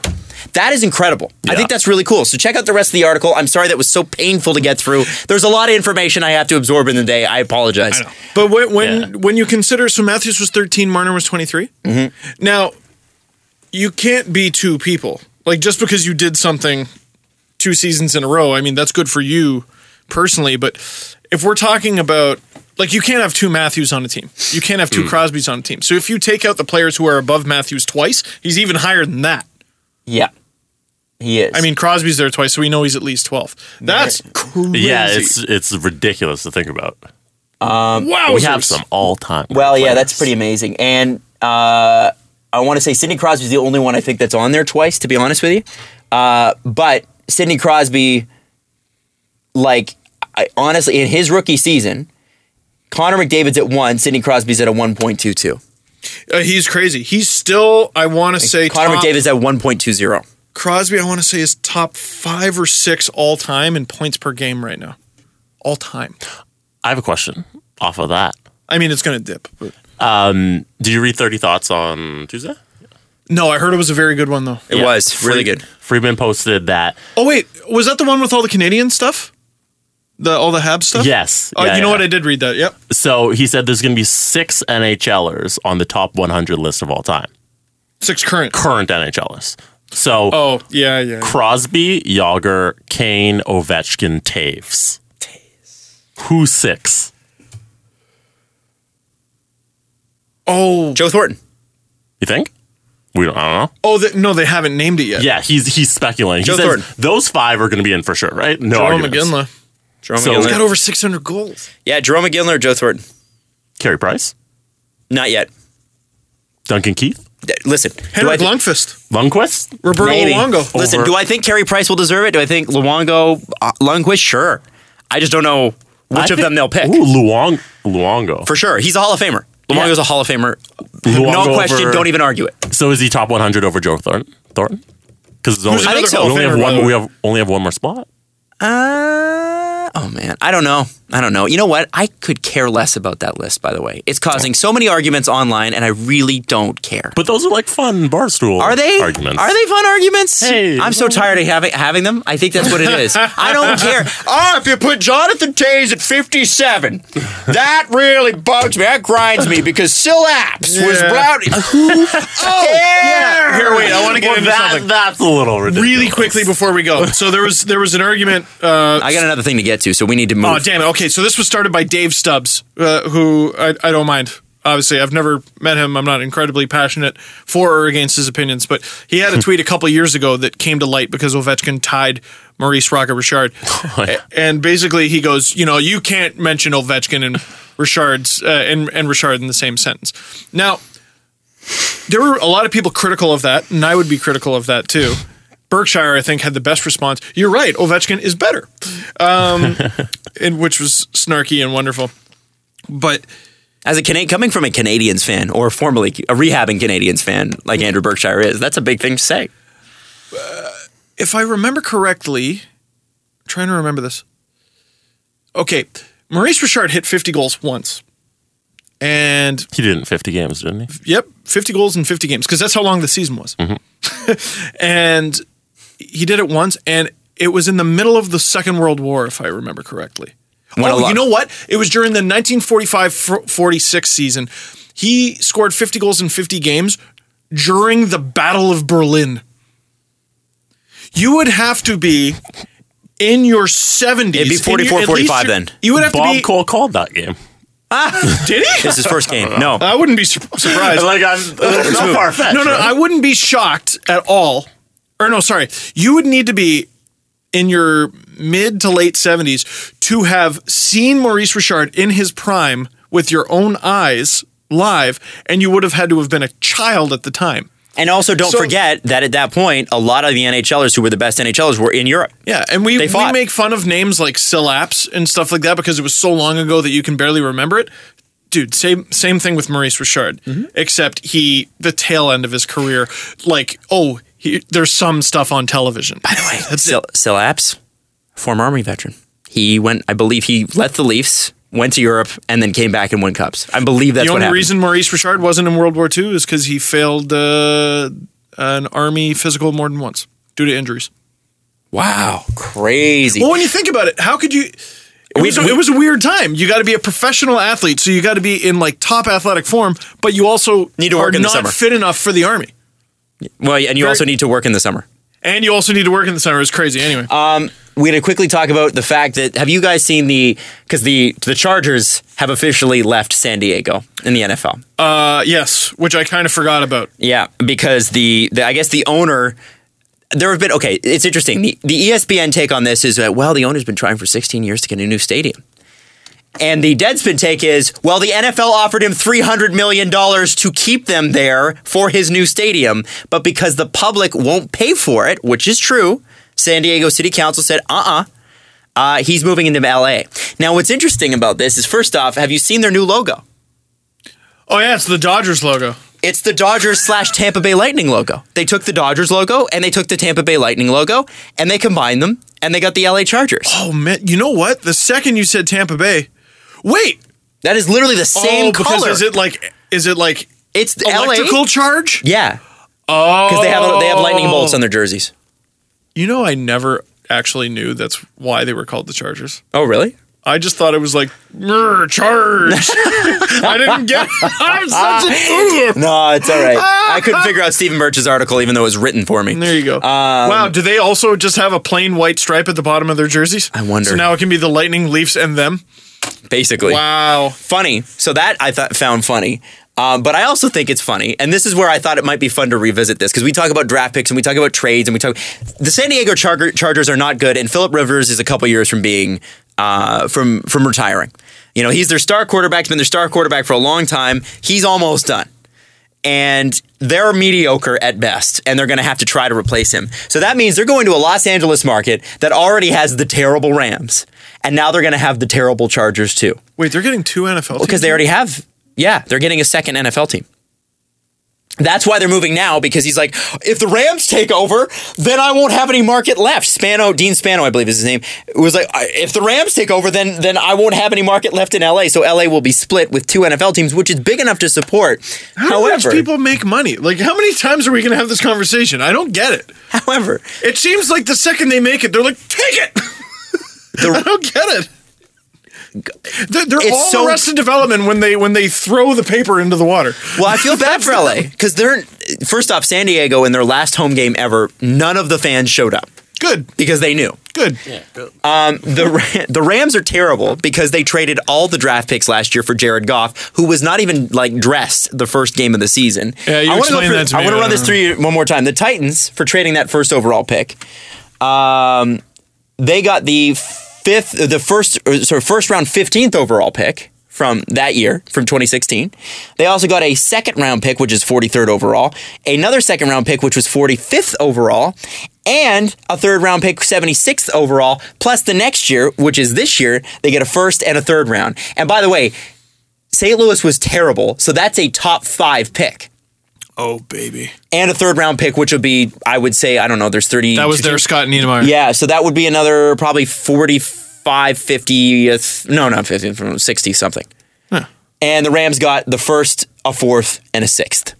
So they got a first overall, 113th and 177th. Damn. What a brutal trade for a guy who might not be a great quarterback. Might not, I don't know. But chance is not looking good. And then, so LA has to choose from terrible and soon to be terrible. That sucks. That really sucks. And it's LA. If they're bad and new, there's a lot of stuff to do in LA. Yeah, they won't go. There's a ridiculous amount to do in LA. And the other thing is, so they moved the team. Do I want to go to Universal Studios or do I want to see a team lose by 30 points? Do you want to know the answer or do you want to see Mark McGuire hit some dingers? Yeah. Do I want to see this basketball team, this baseball team, this baseball, one of 3 baseball teams, I believe. That you can see the Giants too, which are close. Do I want to see like Leonardo DiCaprio at a random Starbucks? Like there's just all kinds of shit to do there. Oh my God. And what's awesome is that they're not even quite sure where they're going to play their home games next year, although they think maybe they'll play in the MLS stadium, which is about half the size of an NFL stadium. So an NFL stadium, how do people make money? The Steelers, for instance, have like 55,000 people that can fit into Heinz. I think 55 to 60,000. The MLS stadium, which is I believe the Galaxy Stadium, is 27,000, can be extended to 30,000 if you add. It's not even as big as BMO? No, BMO's less than 30 on like the soccer days. Yeah. Oh, it is? They added the extra those seating. Fake stands. But those fake stands, that explains why they were building them. The demand is such. The week before. Thank you. The demand is such that they could actually sell those seats too, probably at BMO. Yeah. That's how big the demand for soccer is here. Yeah. So they're going to move a team. They're going to make half the money on ticket sales, and they're terrible. And they're not going to have a new stadium until 2019 at the very earliest. What? Why don't they just play with the Rams in the same stadium? Well, there was a deal in place for that, or there was a deal in place. What do the Riders get? No, hold on. There was a deal in place for the Raiders and the Chargers to come to LA last year, which was nixed. So the Raiders are going to leave Oakland. San Diego was going to have their team leave, but St. Louis beat them both to the punch. So there will be 2 terrible NFL teams building stadiums in the Los Angeles area, potentially 3, because that's not been fully. Al Davis still might move the Raiders to Los Angeles as well. Can you imagine? Oh my God. Entering or leaving an NFL game in Los Angeles. Traffic. Fuck that. I drove from Anaheim to LA a few times. It almost ruined my honeymoon. What a miserable fucking drive. But it just goes to show. Oh, man. And by the way, the Chargers are extraordinarily profitable. They're already profitable. So what's the problem? Because they can make more money. And the Spano family. But it sounds like they can't. Well, they can because land and because value over 10 years and the thing is, it's so funny because like I said, the NFL was like willing to give the Chargers money, $300 million towards their new stadium. To give you an idea, Dallas, which way overpaid and went obnoxiously expensive with their stadium, cost them $1 billion. So you've already, basically they've said, here's 1/3 of the money that you need. If you can just come up with $600 million, Dean Spano, who's worth $30 billion. He said, no, And again, no, I'm going to pay the relocation fee. Money bazooka giving it back. Do you know what the relocation fee is? $300 million. Are you ready for this? Hold on. I'm going by NA. $650 million. Wow. So he could have had $300 million given to him. He'd prefer to pay $650 million and build a new stadium without the NFL's money. The presser. This first one comes from Steve Dangle. It's fucking crazy. Sports management students, because I get a lot of people going, yeah, I'm taking sports management. Okay, so I don't know what the fuck that means. Can you explain what you learned in that course? And is one of those things how this shit works? Because I don't get it. I think it's probably national TV deal rights. LA is the number 2 market. New York's number 1. You know, so that part is part of it. Potential licensing deals. You know, the San Diego Chargers would be a local NFL team. In LA, they can become an international brand, which is what they want. But they have to win. Everybody looks at the New York Yankees and goes, well, they're an international brand, and then they're in New York. Well, yeah, because they win. Mets, international. No. Yeah. You're laughing. Why? Oh, because they're a joke. Yeah. You know why the Lakers are an international brand? They won a bunch of times. Yeah, because are the Clippers, who have played in LA for the last 30 years? No, they're not. I don't believe they are. Are the Boston Celtics international? Yes. And they've won a bunch. But it's Boston. Boston's only like 100,000 more people than Winnipeg. Oh, because they won! Mm-hmm. Also, Boston, the greater Boston area is huge. Mm-hmm. Yes. That's Boston Central. Yes, yeah. But Boston proper is under 1 million people. Mm-hmm. It's hilarious. Boston proper is it's fewer people than Saskatchewan. Yep. Economics are hilarious, aren't they? I don't get it. Well, it must make sense on some spreadsheet somewhere. And maybe someone can explain it to us. I would love that. If you can explain it, and I know, like, because the TV rights deals and all that stuff, I'm sure you bring in more money if you're in LA. But I don't get it. Also, who gets the Super Bowl? When LA, because both teams are going to want it. Are you going to do just LA 2 years in a row? Like, here's the LA Rams, because the Super Bowl moves. No, we have a series and Super Bowl series, between Super Series. 4 teams, and then the winner of this game plays the winner of this game. But then where do you have the championship game? Well, then you have it in a parking lot midway between both fields. I don't fucking get this shit. It's times like this where I'm glad the NHL in comparison is small ball, because you can't do dumb stuff. Well, you can do dumb stuff, but that is dumb. The stakes are lower. That is that is dumb on a whole new level. Like, you're Dean Spano. How much more money do you need at $30 billion? Well, here's how I think you know you're fucking up as an owner. Think of the Winnipeg Jets last game in 1996. The fans attended, and they stood, and they cheered, and they applauded, and they cried. And they bought season tickets through the freaking roof that year. And they mourned the loss of their beloved team. San Diego Chargers fans said, fuck you. And KC was in town. The stadium was red. Kansas City Chiefs, because they're red jerseys. Stadium was red that day. That's rough. Pretty bad. Anyway, you could have been a hero. Could have been a hero. Could have been a hero. The guy that kept the team in San Diego, whatever it is that made him rich, I'm sure San Diego fans would be like, I'm going to buy whatever he's selling because he's the owner. I want to go back to LA. This is such a cartoony place. I started playing GTA 5 again, so I miss LA. LA's a fun place. It's a great time. You know what's crazy? Visiting LA for the first time after beating GTA 5. Because everything's the same? I remember they basically remade the city. We were in a cab driving down a street, and I'm like, this street is in the game. Yeah. I've killed people on the street. I drove over that sidewalk and killed like 30 people. Let's do the press conference. Oh, I didn't know we'd have time. Yeah. We do. We're making it. Sure. The Presser. SDP. The Steve Dangle Press Conference. I got a long podcast to listen to on the way home, so it's fine. Florida is currently having their dad trip. How many dads are younger than Yager? Oh my God. I did third period suits actually posted a picture. It's like, the Florida dads look great, and there was like half of them were computers. Yeah. I thought that was great. So now wait, how old is Yager? 45? Yeah. Do we have an actual answer here? Is this trivia? No. Oh. But It's just a question. But though, Aaron Ekblad is what, 20? 44, Yager. I don't know if many of them are because Probably none of them. not a lot of them. I mean, some people have kids at 20, but very few. So you'd have to have your kid at like 20, 21 for that to be possible. Ekblad's dad to be the same age as Yager, he would have had to have been 24 when Ekblad was born. It's possible. Listen, it's possible. I just don't know how. I think my mom was younger than that when I was born. Really? I think so. Jared McCann's 20. Ekblad's 20. Barkov is 21. It's possible. Oh my God. That's crazy, man. Yager is, especially today. But again, so there was a little insight on this. Last year, I don't remember if it was myself or Sophia Jurcevic, who asked Jerome McGinley this when the Avalanche were in town. But, we basically said, do you see yourself playing as long as Yager? Or do you feel like you could? And he didn't really answer it. He wasn't talking about himself physically, but his answer was basically like, well, I have a wife and children.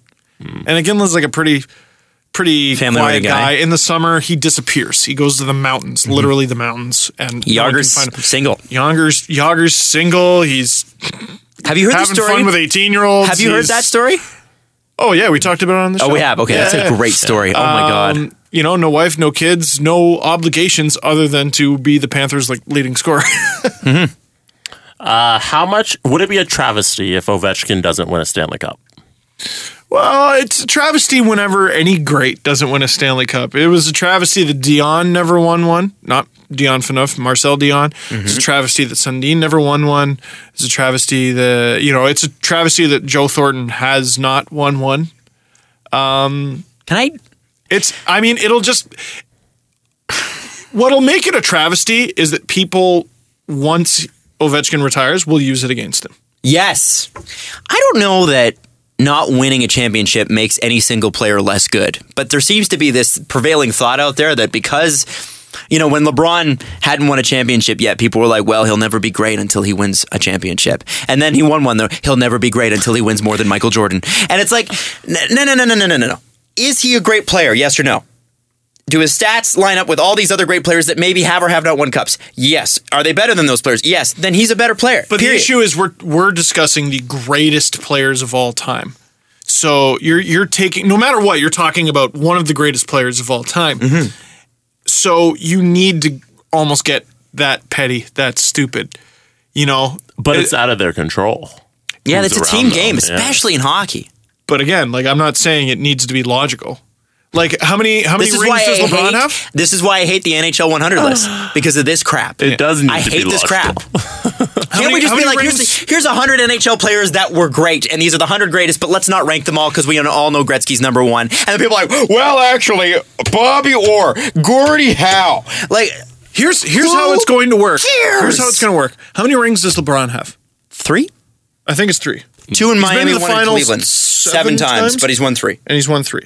Until that number is 6, no one's going to say he's better than Jordan.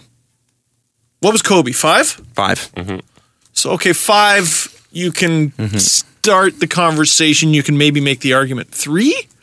Man, Jordan won twice as many rings as LeBron. Yeah, but look what Jordan had. When LeBron went to the finals with the Cavaliers the first time, he had Shaq. I'm not trying to actually have this debate, by the way. Yeah. I'm just saying, when you're talking about the top, group of players of all time, you start to get into that stupid shit. I just feel bad because no one really says this shit about Marcel Dion.